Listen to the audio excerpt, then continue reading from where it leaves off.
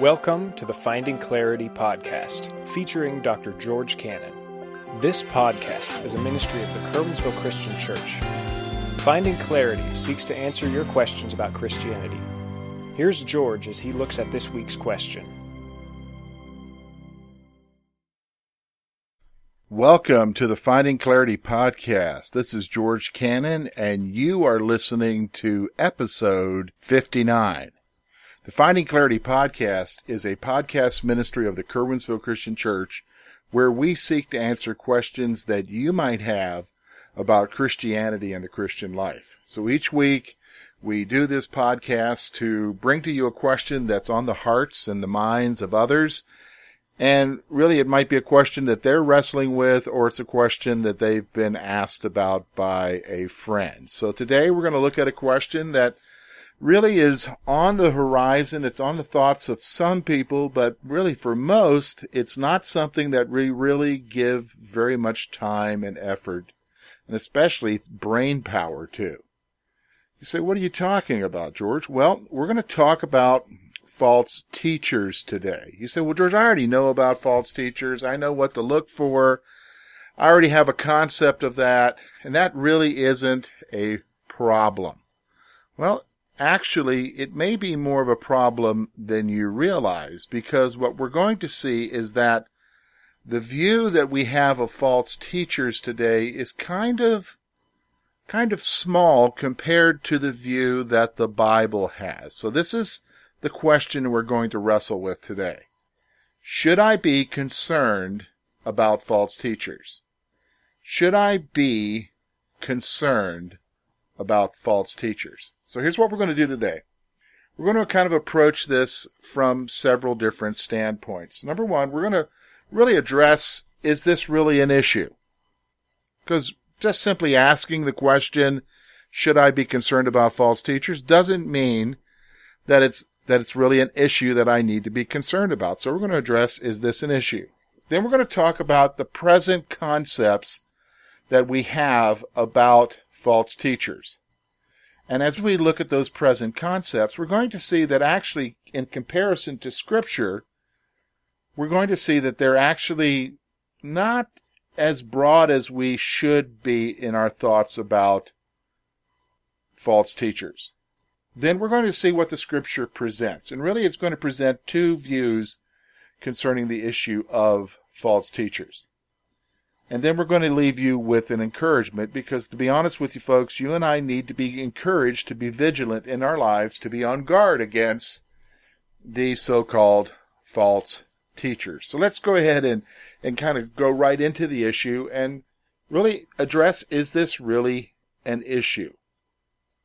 Well, I'm going to start by saying this. Usually when you talk to people about false teachers, they have it in their mind that it's something outside of the church. It's teaching from outside of the church that's going to come into the church. And that is correct and that is true, but to be honest with you, that's not really the biggest issue concerning false teachers.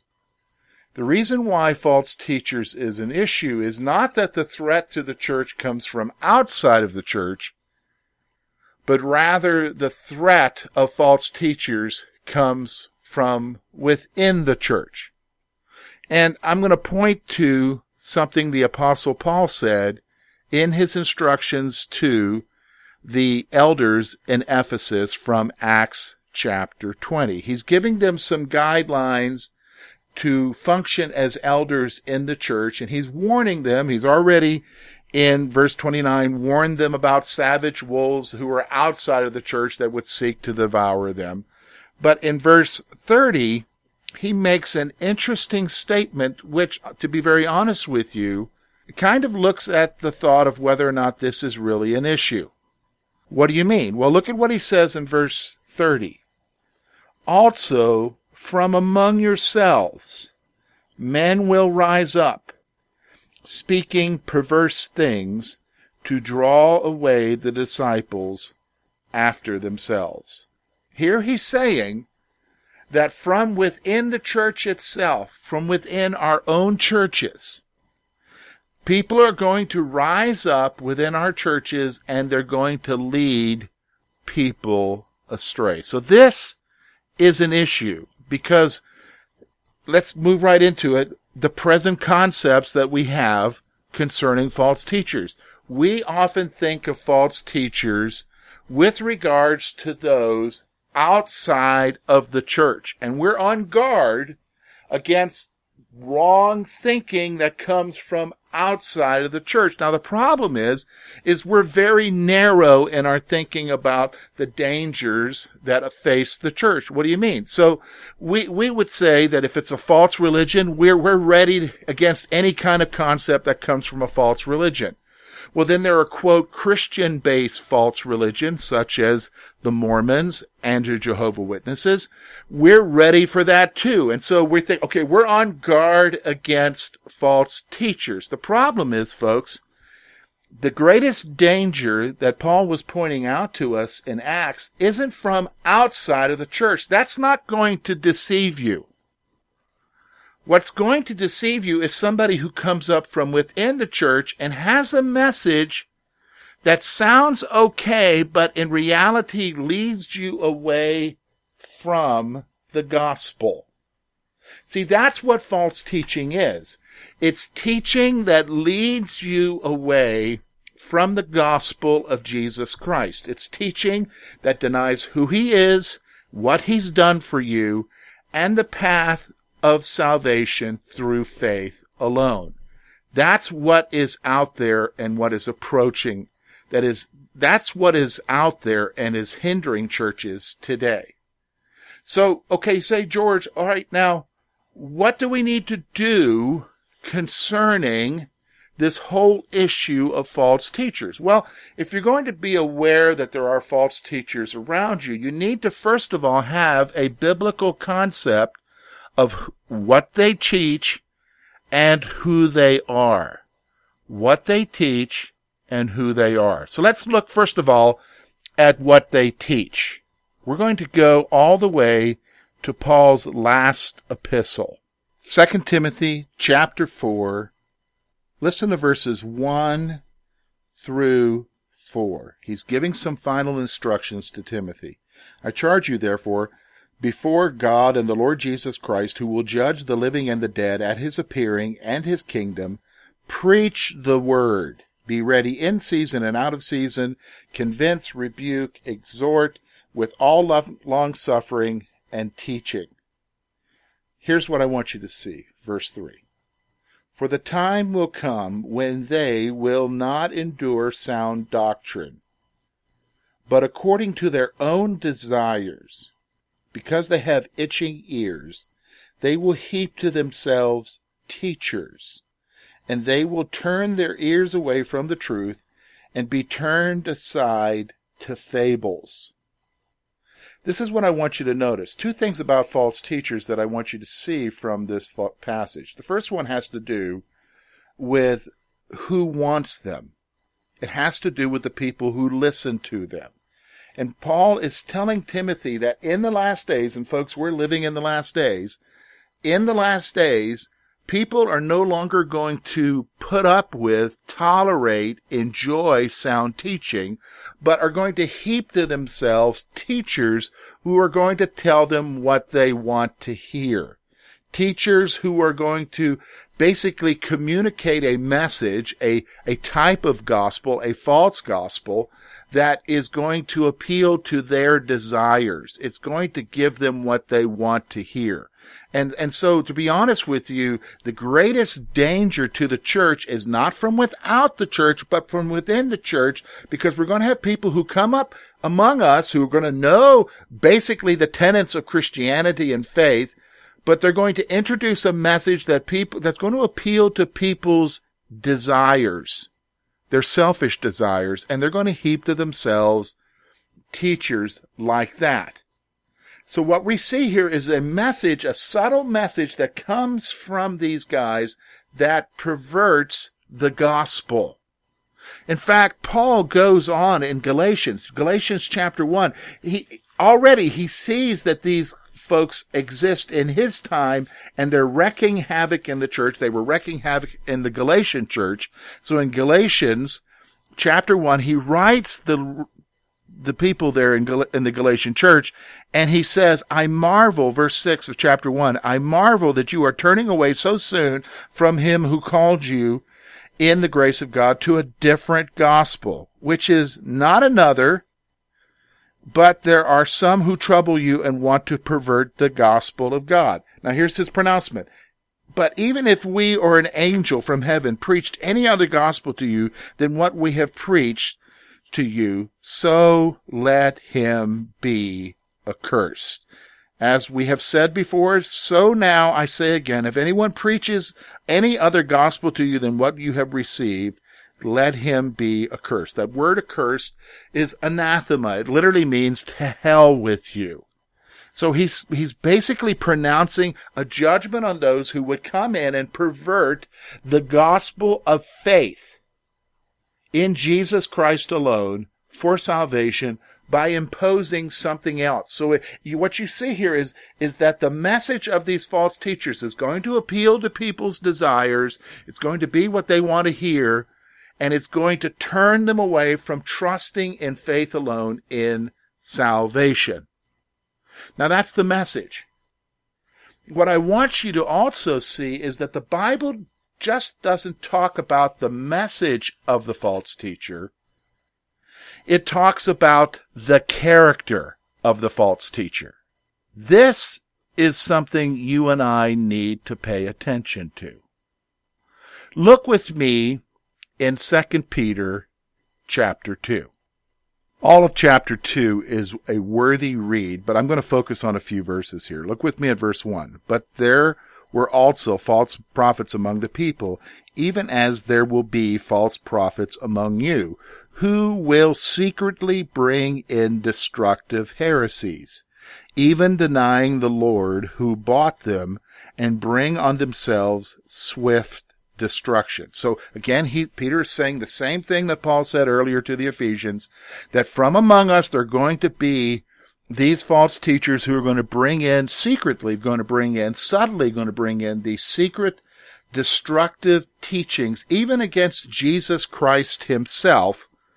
And they're going to actually bring on themselves later ultimate judgment. And here's what he says, verse 2, and many will follow their destructive ways, because of whom the way of truth will be blasphemed.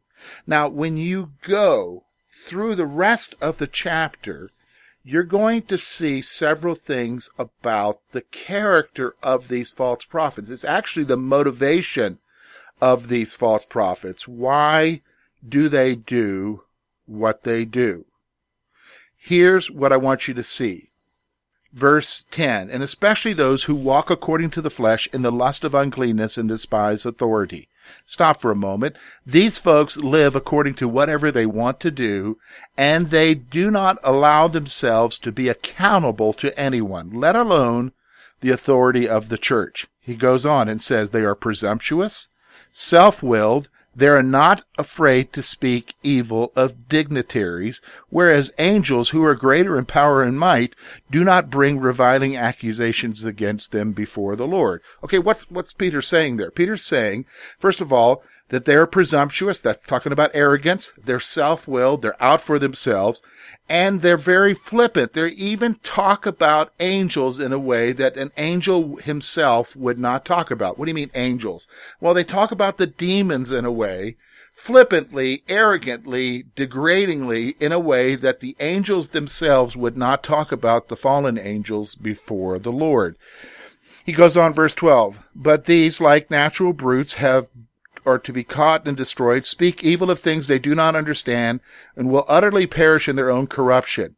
He goes on, verse 14, having eyes filled with adultery that cannot cease from sin, enticing unstable souls. What's going on here? Well, they're motivated by sexual desire. They view women as a conquest. They are in it for themselves. They're in it, and he goes on, verse 15, he talks about they have forsaken the right way and gone astray, following the way of Balaam, who loved the wages of unrighteousness. They're in it for the money. They're in it for the money. Verse 17, these are wells without water, clouds carried by the tempest, for whom is reserved the blackness of darkness forever. What is that? Wells without water. That is, they say a lot, but they have nothing to say. They say a lot, but they have nothing to say. He says they speak great words of emptiness. Folks, these folks are eloquent speakers. Let me just stop for a moment. You know what the number one way that we choose our pastors for our churches today is? We have them come and speak in our churches, and if they're a great speaker, hey, that's the guy to be our pastor. But here we see in the scripture it talks about false teachers are eloquent speakers. Something to think about. Here, while they promise liberty, they themselves are slaves of corruption. That is, they promise you freedom to do whatever you want to do, but in reality they've become enslaved to the things that they're telling other people to do. Okay, I could go on and on here from chapter 2 of 2 Peter, but here's the point. The point is, we don't just see that they have a wrong message. That's what the scripture told us earlier. But we see their character. What is it about their character? They are in it for themselves. They are arrogant. They will not be held accountable to anyone. They are consumed with lust, consumed with the desire for money, and they're eloquent speakers, and they will say a lot of things, but in reality they say nothing. And the fact of the matter is that the people will love them and bring these type of teachers to themselves. Now, you say, okay, George, obviously it's something I need to be concerned of, because as I look at the Christian landscape, there's actually quite a few guys that kind of fit this second presentation that we see in the scripture here about their character. So what do I need to do? Well, here's the encouragement for you and I. It really is the answer to the question. The question was, should I be concerned about false teachers? Here's the answer. Yes, you better be. So what do? You need to do several things. Number one, you need to be on guard. You need to be on guard. And what do I mean by that? You need to be somebody who just doesn't accept what anybody tells you. You are going to need, which brings me to the second thing, you're going to need to become a student of the Word of God yourself, so that you would be like the Bereans in the book of Acts, who when they heard Paul went and looked at the scriptures themselves concerning what he says. See, the only way you're going to discern if there's something wrong with a false teacher is by looking at his life and his message. And the only way to do that is if you are a person who is a man or a woman of God's Word. That's the only way. Otherwise, you're going to be in danger of swallowing hook, line, and sinker the stuff that this guy or this gal presents, which actually leads to destruction. Something to think about. The Finding Clarity podcast is a podcast ministry where we try to answer questions that you have about Christianity and the Christian life. You might be saying, well, George, I have a question. How do I get it to you? Well, we have several ways. First of all, if you attend the Curwensville Christian Church, you can get that question to me anytime. Just throw it in the offering plate. Come and talk to me personally about it. Send me an email, and we'll try to answer the question here on the podcast. If you don't have a church home, we would encourage you to attend the Curwensville Christian Church if you live in the Clearfield, Curwensville area. We're located at 700 State Street, Curwensville, PA, and our service starts at 10:45 on Sunday mornings. Don't worry about how you dress. We're a come-as-you-are church. We just want you to come and learn about Jesus Christ. You can contact us through Facebook at facebook.com/findingclaritypodcast. We would encourage you to like the page, therefore you can keep up with what's happening with the podcast. But through that page, you can contact us either through personal messaging, or you can write on the wall your question and we'll try to answer that question. You can also contact us through our webpage, curwensvillechristian.org. Just simply go to the contact section. You'll see a way there to contact us in order to give us your question. Next week, we're going to hit another question that really kind of is a question about Christianity. and it has to do with God and sin. Because you know what? We realize that sin entered into the world, so we've got some questions about that. And so this is a question that someone has presented that I think is worthy of a little bit of a discussion. And the question is this: did God create sin? Did God create sin? Until next week, take care.